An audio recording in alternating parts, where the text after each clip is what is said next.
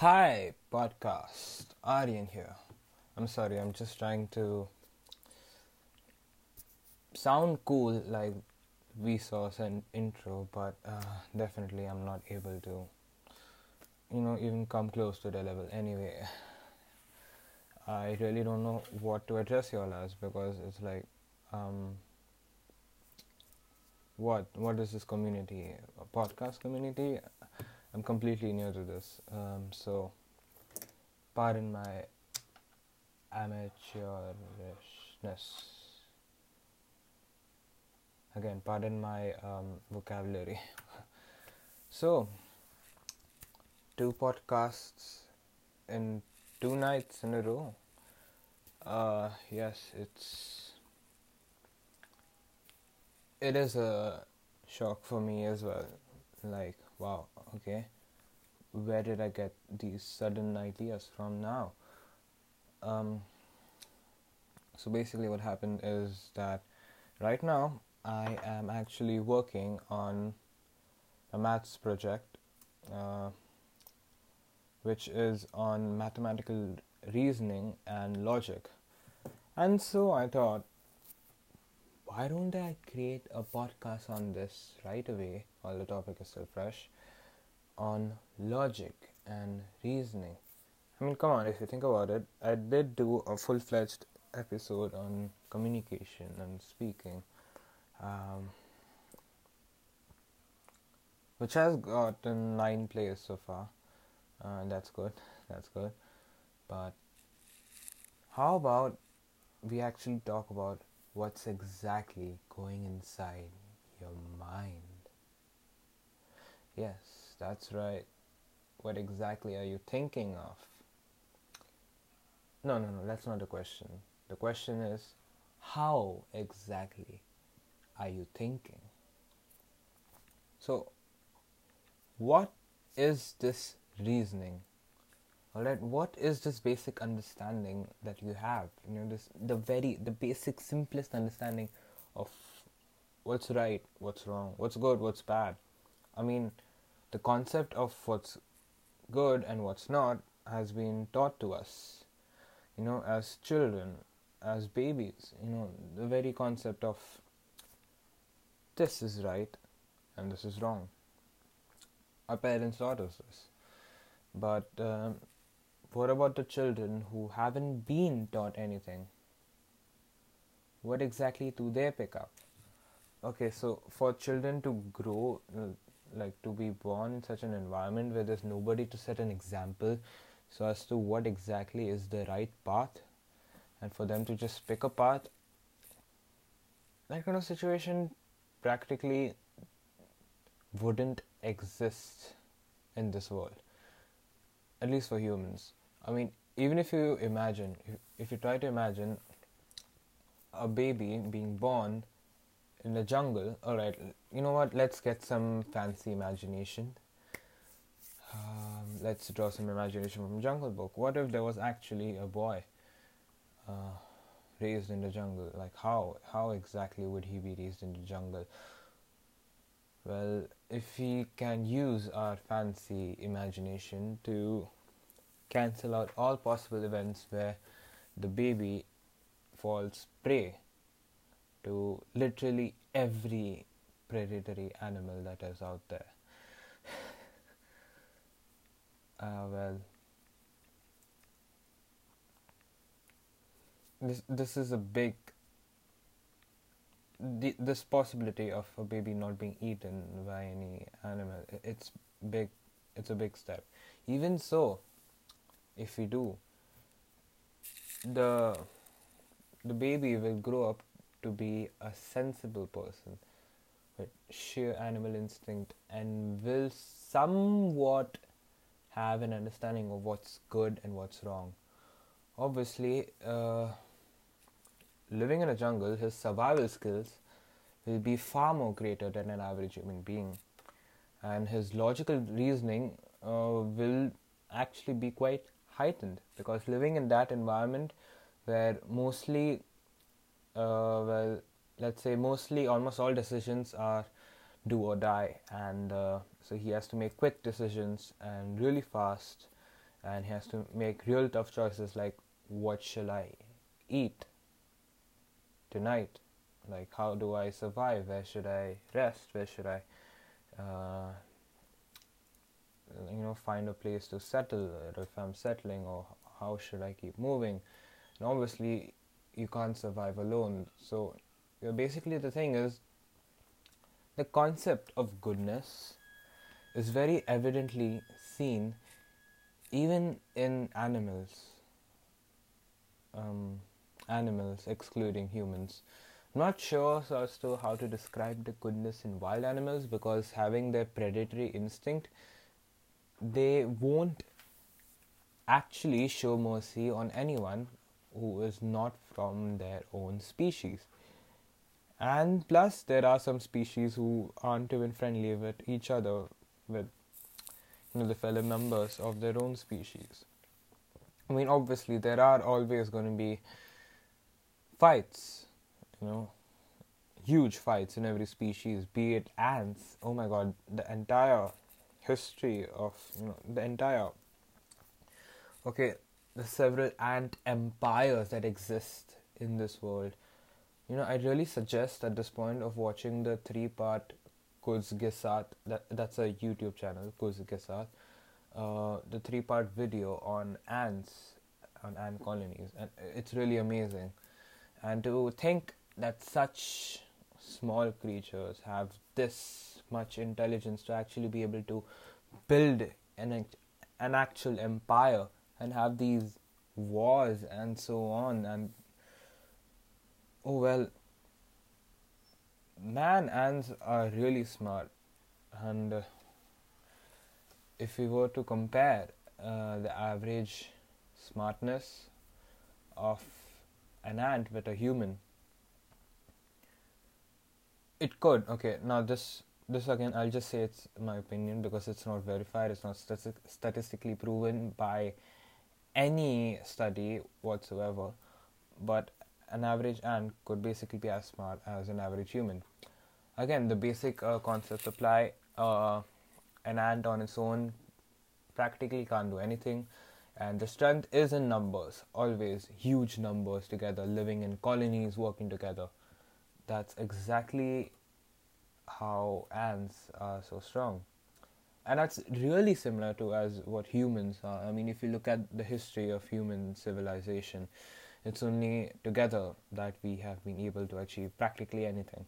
And I think it's only in the past few, let's say from the last century, that we have actually been able to provide opportunities for individuals to rise and have that kind of power. Otherwise, I mean, humans could practically achieve nothing on their own. There are very few things in which a human can achieve on its own. Apart from that, humans are practically really social animals. Like by default, human beings would prefer to be surrounded by people. We aren't exactly loners or lone wolves. We really need social contact. It's literally like it's in our DNA. It's in our genes to be around other people, to socialize, and so on.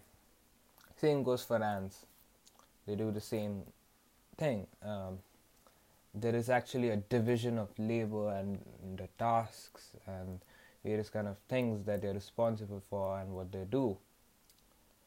And so the same kind of logic will apply for many other different kinds of species. Well, let's just talk about a species where, an animal is not social. From the top of my head, let's talk about Panthera tigris, or to put it simply, the tiger. Well, we all may have learned as children that a tiger is actually a loner. A tiger doesn't roam around in packs like wolves and pride like lions, doesn't have that kind of family, and actually is really strict about his markings and his territories. So like tigers mark their territories with the urine to fend off other tigers, And the only time tigers actually go around and meet other tigers, other fellow members of the species, is during mating. And well, that's a really fascinating concept as to how exactly did this kind of behavior develop. Now, I think this conversation has been going a little more towards understanding animal behavior than logic and reasoning behind the animal behavior. But I don't know, it's just this really bad habit of mine to develop like this huge context in every conversation. Like, the case is that I'll talk more about the context than actually the main point.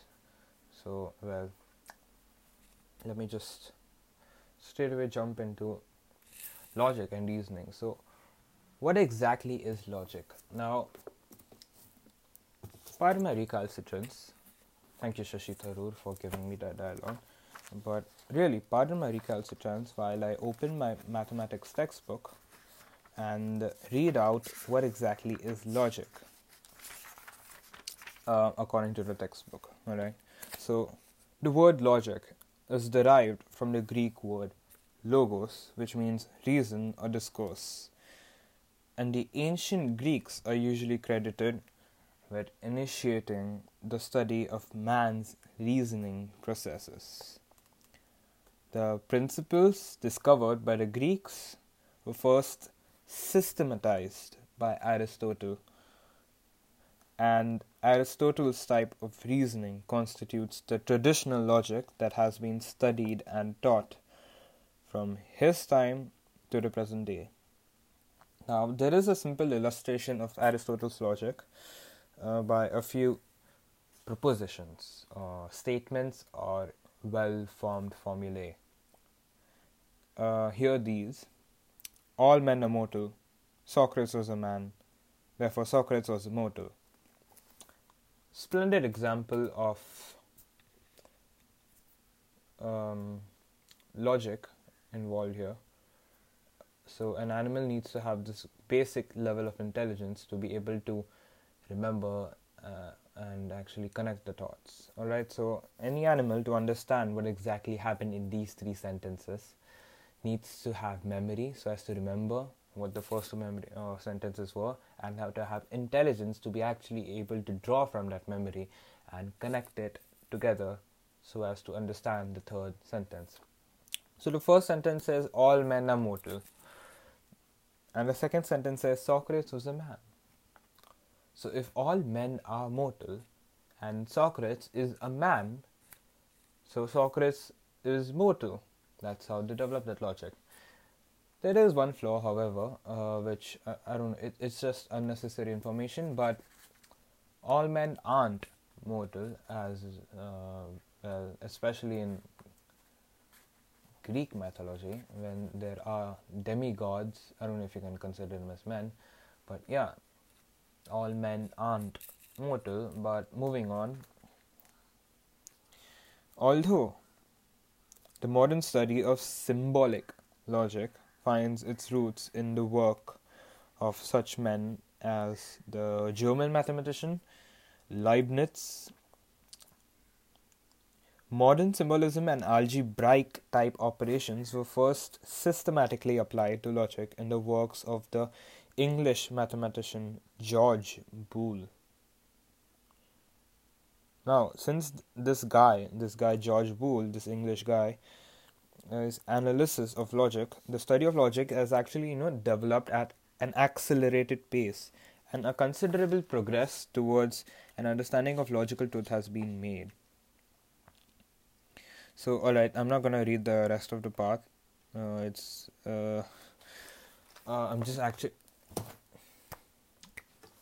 should actually talk about my own thoughts regarding this matter. So, why exactly was there a sudden surge to understand logic and reasoning? Like, after thousands of years of human evolution and development and progress of human civilization, we actually never bothered to think about logic and to understand the very basic things like how we think.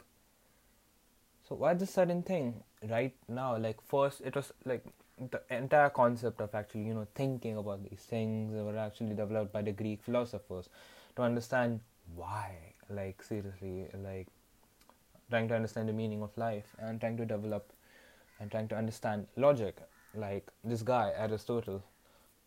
Um, well, you could say that it was perhaps the advent of technology. Well, certainly not.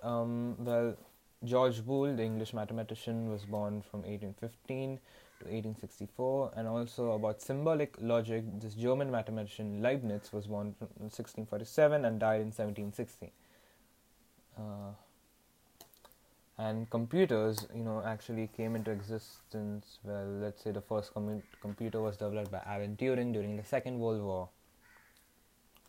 But whatsoever, I would really like to believe that further studies on the system of logic were conducted so as to understand and actually be able to use the same logic system to be able to develop an artificial thinking power.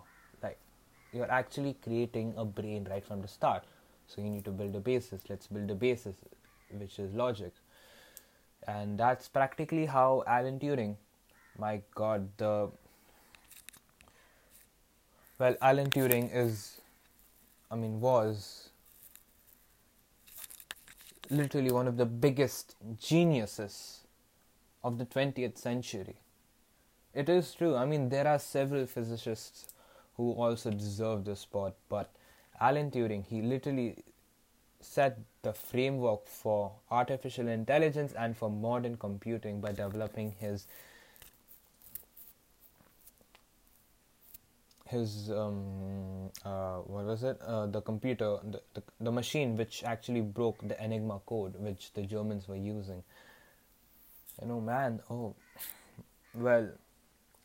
Basically the thing is, human minds are insolent. He knew that, and to be actually able to develop a system and to understand that, they did manage to crack the Enigma code by hand, by mind. But the thing is, it used to take them a lot of time, the Enigma code used to change every day. So he decides that, I'll make a machine. Since the Industrial Revolution, there's this common understanding that machines are meant to make life easier, and they just do things faster and more efficient, and they don't usually make mistakes like the fools of humanity. So he decides to make a machine, and that just does a day's hard work in a few minutes, and Britain wins the First World War. What a shab. Anyway,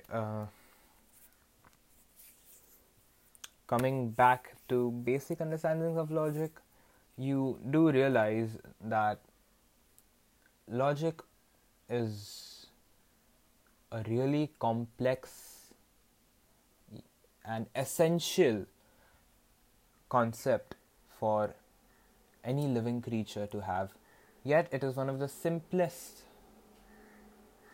to develop. There's this huge irony, like it's the simplest yet the most complicated concept to develop in a living creature. All of us humans have this concept of logic, literally all, no matter how low your IQ might be. Okay, maybe it shouldn't be in single digits, but come on, you will have the basic understanding of logic as you actually learn from your environment. And the more you're exposed to as a baby, as an infant, not exactly as an infant, I'm not sure exactly, because there were people who were able to speak and read since the age of 1. God, I hate those kind of people. Anyway, I only spoke the first time when I was 2, so really can't comment on that. I think I was 2. I'm not sure. But hey, usually you can determine how smart on how strong logical reasoning and the grasping power of a person is going to be by observing when does he or she start to do certain things like speak for the first time. Well, I may have spoken like a year later than the other people, and so on. Some people were able to learn mathematical tables when they were 1 year old. Okay, that's really different. But yet, I was able to perform better than,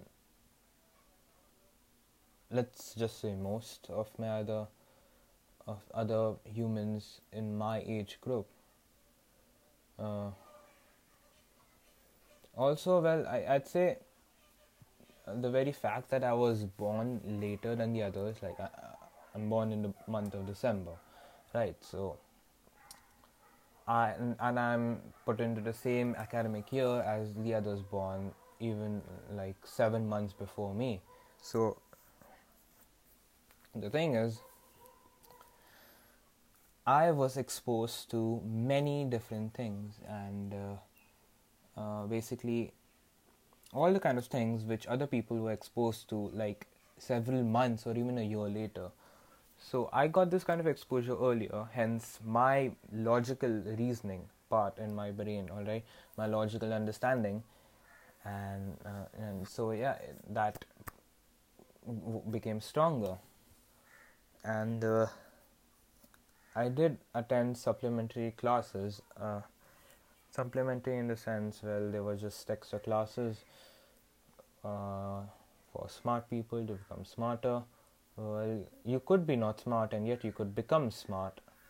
So yeah, I used to go to these classes till the end of 4th grade, and I just quit in 5th grade because I don't know, people just stopped coming. Anyway, so that really gave me a lot of boost. All these things combined made me not slightly but like somewhat more smarter than the average child my age. And so the thing is, if you're smart, if you're even a little smarter than the others, it actually multiplies. Your smartness will multiply, because you will be able to use your smartness to become smarter. And that is something which is quite remarkable for biologists and psychologists to understand. Why biologists and psychologists? Because they both are basically studying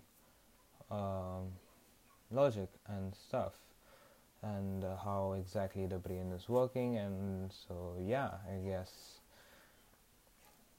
I mean, that's also one of the main reasons why I have this huge interest in psychology since the past 2 years. But okay, there's no but. I'm going to change the topic slightly here. As I said, biologists, right? So I'm going to talk about intelligence and basic reasoning in animals since like the beginning of life. So earlier on, we had single-celled organisms, and I may have mentioned this in my podcast before, but the meaning of life is basically to reproduce.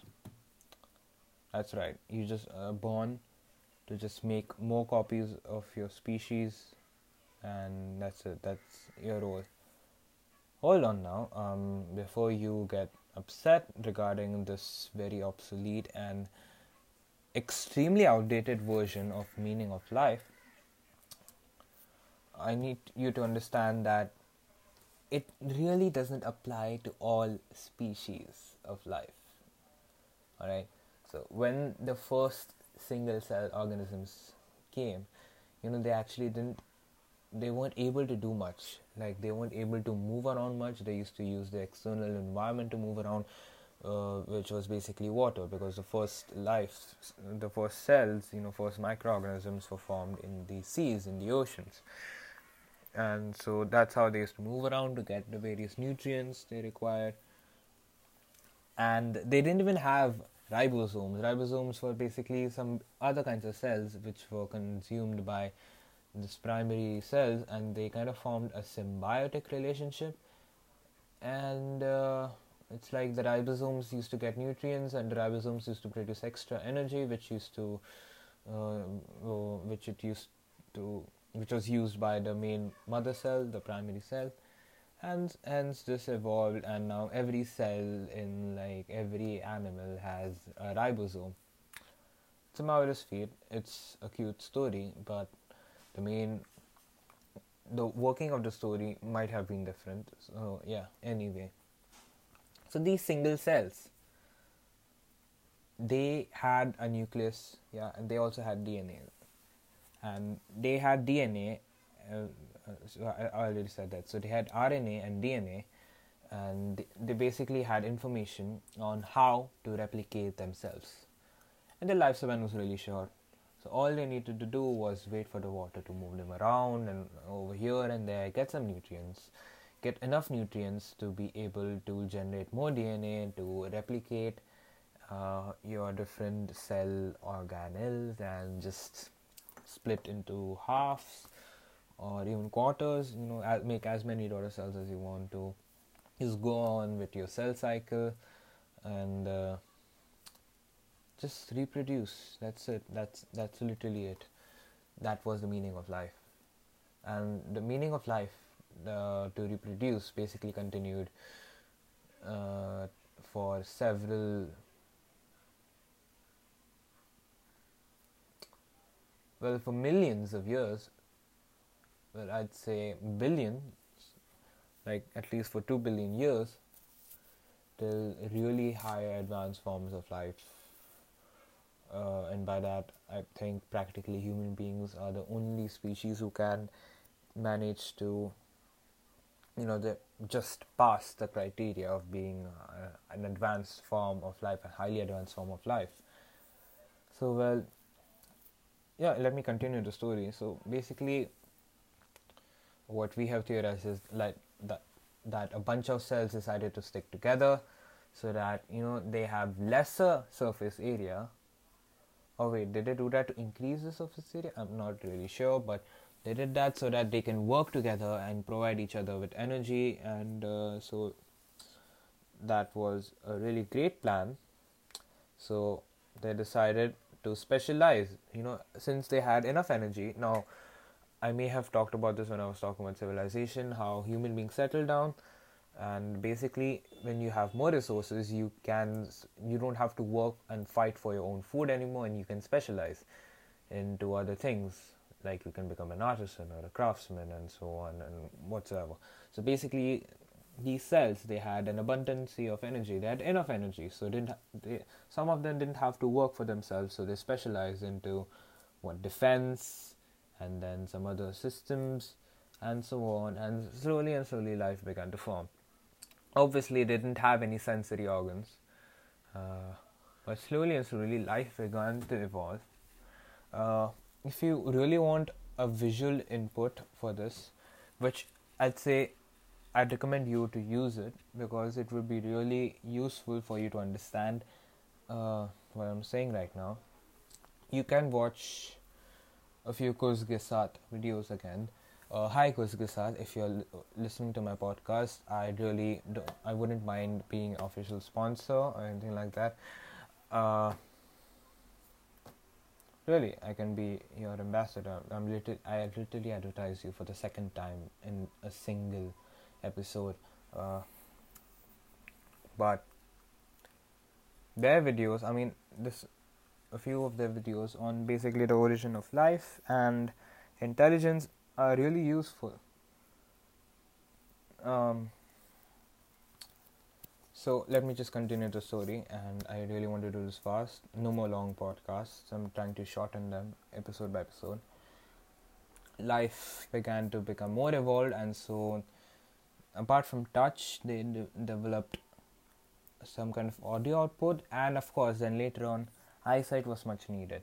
So some developed eyes which enabled them to see, And now eyesight is like one of the most primary sense sensory senses. Sight is one of the primary senses. Like, it is possible to survive without eyesight, but it's like a huge advantage to be able to see.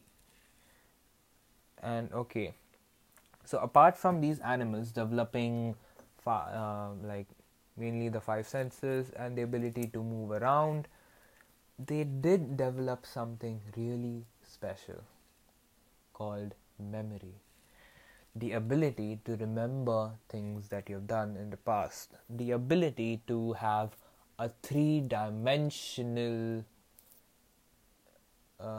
what? Yeah, a three-dimensional kind of system wherein you can actually store records and have the concept of time. Now, okay, there's this experiment which you can try. Try to explain the concept of time to your pet dog, alright, if you have any, because dogs are smart. Well, certainly not as smart as human beings, but just try to teach them the concept of time. Try to explain to them that, hey, we'll not play the game of catch today, but we'll play tomorrow. Try to make them understand the concept of tomorrow. Well, in this experiment that I read, the answer was, well, obviously they won't be able to understand, but hey, I do believe that you can make them understand the concept of time. It is evident because, hey, your dog does realize what time do you leave. Like, you do leave for office every day and they get sad, and well, they do have the realization that you will come back, so there is this gap of time. Now, apart from dogs, there are cats, because I hear stories and I've seen videos all around that certain pet animals, cats especially, they wake up, they know what time do you exactly wake up. So now there's this biological clock within us, so they're kind of maybe understanding the biological clock, and also by sensing the surroundings around them, so as to understand the concept of time. Alright, so all you need is to perform experiments and just to understand and observe the behavior of different animals around you, so as to understand what exactly is the extent to the intelligence. Coming back to the main story, these animals, these very primitive animals, developed memory, and they were able to remember what exactly did they have, what exactly is dangerous for them, and where exactly did they come from, and how which land is barren, which land will they find food and prey. And so it was pretty convenient for them. And so from memory, they actually were able to develop intelligence. Now, before I move forward with anything else, the first thing I like to do is to talk about knowledge and intelligence and draw a distinctive line between the two. Knowledge means what you know. Obviously, it's in the word knowledge. Know. Basically, it's your memory. It's how you remember, how much it's like basically all the stuff in your memory. Whatever you have read or studied, that is your knowledge. And it's really great to be knowledgeable, having a good memory and being able to know everything. It's a good feat. But what exactly is intelligence then? Intelligence is the ability to reason with and to understand and to actually, this is the ability of thinking.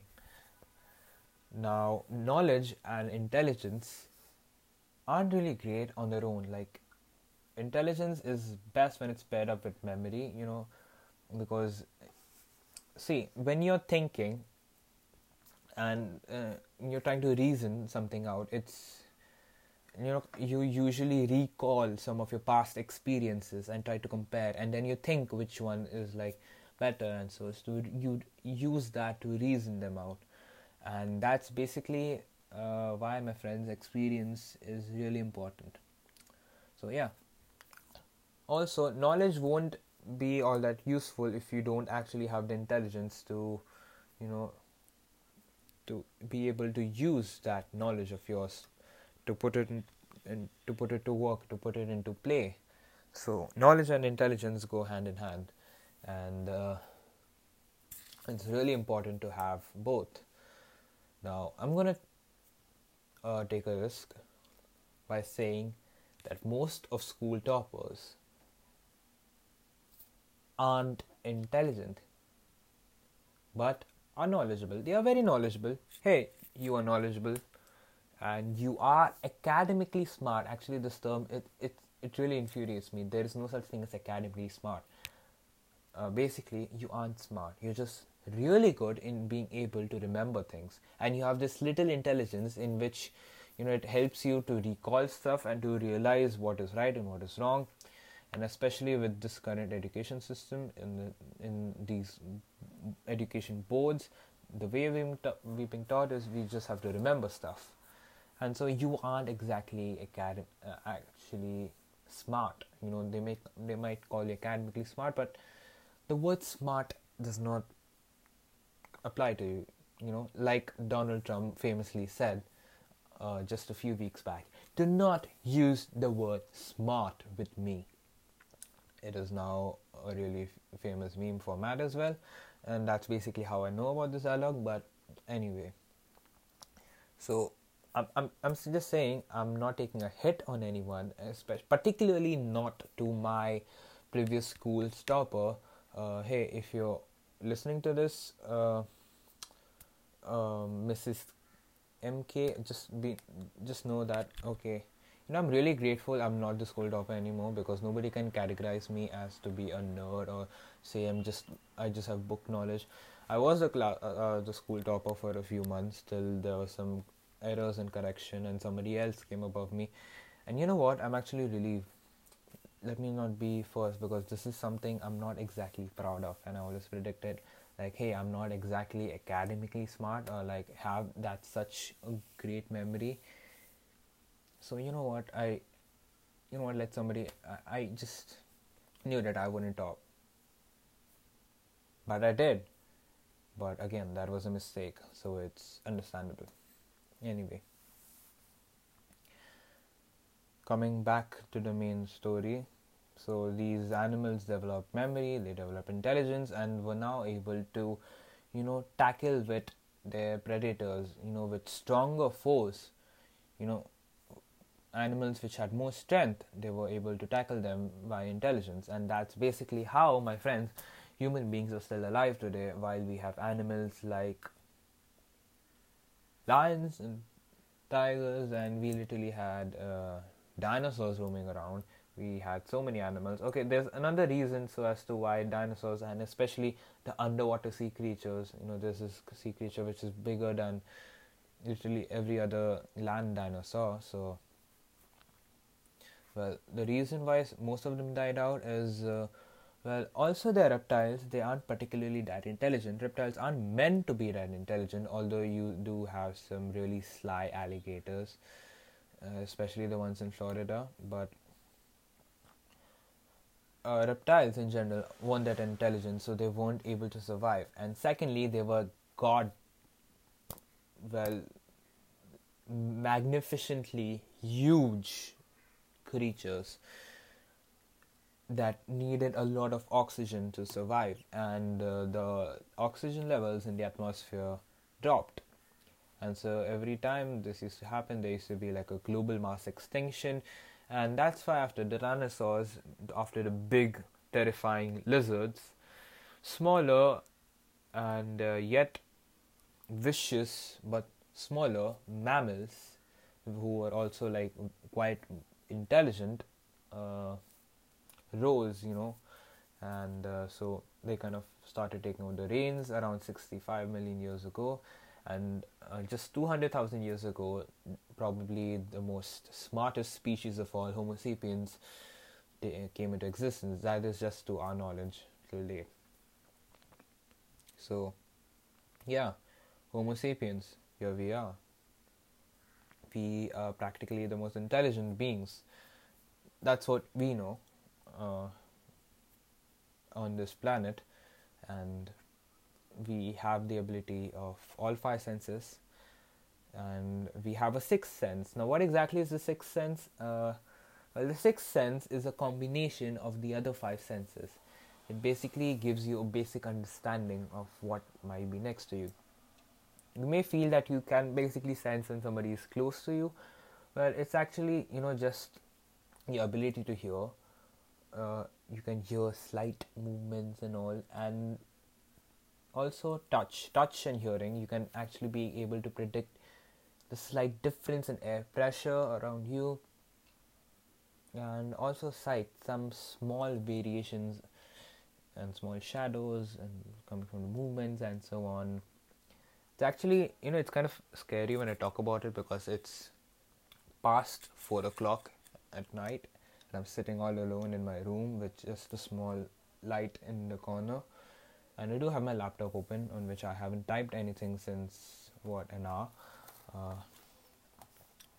when I'm talking about how there's a sixth sense which can actually sense any being and any movement. So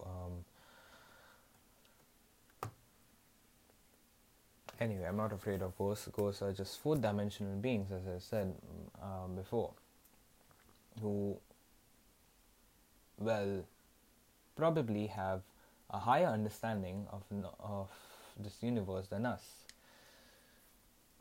Okay, I'm gonna take a huge leap here. I mentioned ghosts particularly to talk about fourth dimensional beings, and basically try to understand, is there a difference in logical reasoning between different multidimensional beings? Well, the answer is yes. High dimensional beings like the fourth dimensional beings, just let's play it low. Let's just talk about fourth dimension for now. Fourth dimensional beings will be able to think in a whole new different way than us. I mean, they do have a whole new dimension, and the concept of time won't exactly be that much hindering to them as it is to us. Although it is, I don't know why, but I kind of feel it's lucky to have a three-dimensional memory wherein you can actually store events chronologically so as to understand. Well, the truth is, I don't exactly know how fourth dimensional beings would really be thinking, because the thing is, I won't be able to exactly even see the fourth dimensional beings. But well, they are, they have this much higher level of understanding of logic and reasoning than us three-dimensional beings, and that's practically why we basically used to call four-dimensional beings gods when they did come to our world. Remember Jesus? Well, Son of God? Well, sure, you can say that. Not exactly.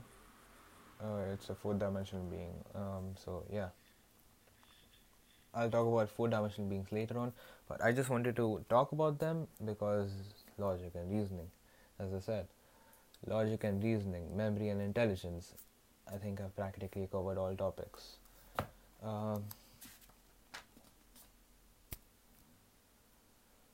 What I am studying right now in mathematical reasoning is kind of different. I mean, yes, it does talk about logic. It talks about the truth and falsity of statements, but it is different. There are quantifiers, there are operators, and then in computer science, we learn about Boolean algebra, which is just annoying, but at the same time, it's just living proof that human beings are so smart. We have reached that level of intelligence where we are actually able to develop intelligence for a completely artificial being that we just magically created. And artificial intelligence is like, basically modern artificial intelligence works on the memory-based system. All these AIs around you, they have no intelligence at all. In this artificial intelligence, there is no intelligence factor involved. You could say they're just highly knowledgeable, because everything that you hear them speak are just pre-recorded audio clips from an actual living human being. All right, and so over the years they've just added more functions. So that's why why Siri was so redundant earlier on. But yeah, well, now some of the artificial intelligence can tell you a joke, however, how pathetic those jokes might be at times, because after all, these were written by programmers. Well, no hits on programmers. Programmers have an excellent sense of humor, because I'm a programmer and I have an excellent sense of humor, so well, I can vouch for that. But yes, artificial intelligence aren't intelligent, and they don't use any logical reasoning system. It's just basically the logical reasoning which we have written in them. And it's okay, let me just say this, it's my personal opinion, just FYI, but with the present computing system that we are using, which is binary, and the way we program, it will be impossible to actually develop artificial intelligence, because that's not how it works. And this realization will, I don't know, I think humanity will come by this realization as they further progress into quantum computing. I'm not exactly sure how they're going to do it, but I mean, how we are going to do it. I'm also human, but yeah, let's see how the world progresses. Does it actually become more intelligent? Because intelligence and development and the growth of a society has actually been drastically increasing since the past 200 years. It's a geometric progression, just like human population. But yeah, it's a huge feat to have achieved so many things in the past few hundred years. So yeah, let's just see. More to come again. I will have a follow-up episode a few months down the lane on logic and reasoning, speech and communication, and I will have an episode on civilization, hopefully, luckily, fingers crossed. And I'm sorry that this is 47 minutes long, but well, yeah, anyway. Sorry, not sorry, but this was something which I really needed to talk about. And I need somebody else to be a scriptwriter for me, so that I can actually get these 47 minutes episodes down to 25 minutes. So yeah, anyway, thank you for listening, if you have listened so far. Yeah, alright, thank you, bye and good night.